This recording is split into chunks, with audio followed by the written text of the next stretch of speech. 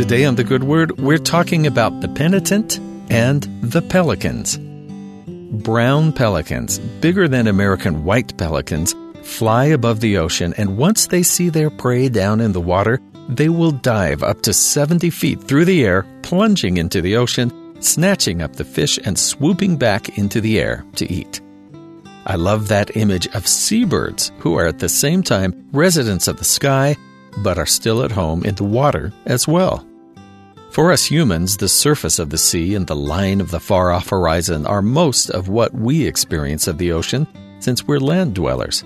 So it's interesting to see these birds easily traverse the divide between sky and sea, diving down and then carrying back part of the sea into the sky. That extreme change between the sky and the sea is impressive, as those two environments are often seen as opposites. Like seabirds, we also spend time living between two extremes, though these opposites are spiritual instead of physical.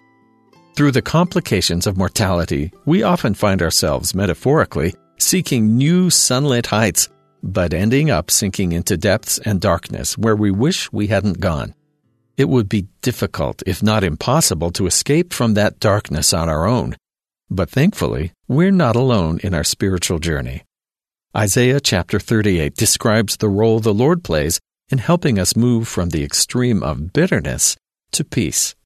O Lord, by these things men live, and in all these things is the life of my spirit. So wilt thou recover me and make me to live. Behold, for peace I had great bitterness.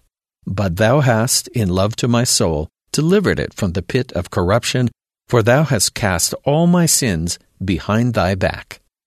Though his father, Alma the elder, was a righteous prophet, Alma the younger in the Book of Mormon had firmly planted himself in opposition to God and the church, even persecuting those following the Lord and teaching people to sin. Thanks to the prayers of his family and the patience of God, he was given the chance to start again. But the pains of his sins and his mistakes, which he had up to this point ignored, began to torment him as he walked this road of repentance. Once he's rescued from this self-inflicted pain by the Lord, however, Alma is left with a completely refreshed perspective. He explains in Mosiah chapter 27 his experience in being brought from one extreme to another. My soul hath been redeemed from the gall of bitterness and bonds of iniquity. I was in the darkest abyss. But now I behold the marvelous light of God.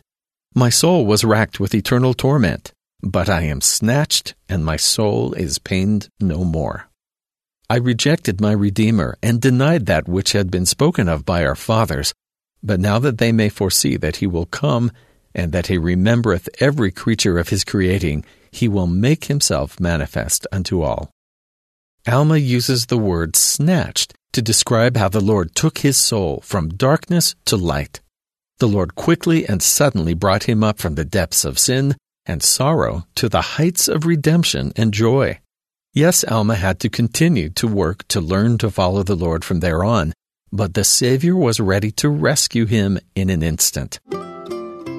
As the ruler of the universe, God can reach past divides that may seem uncrossable to our mortal understanding, even more extreme than the sky and the sea. He wants to bring us back closer to him, but won't force us to move closer. Instead, he waits, like a pelican, scanning the depths, ready to snatch us up into his light the moment we call on his name and show our desire to change. And that's the good word.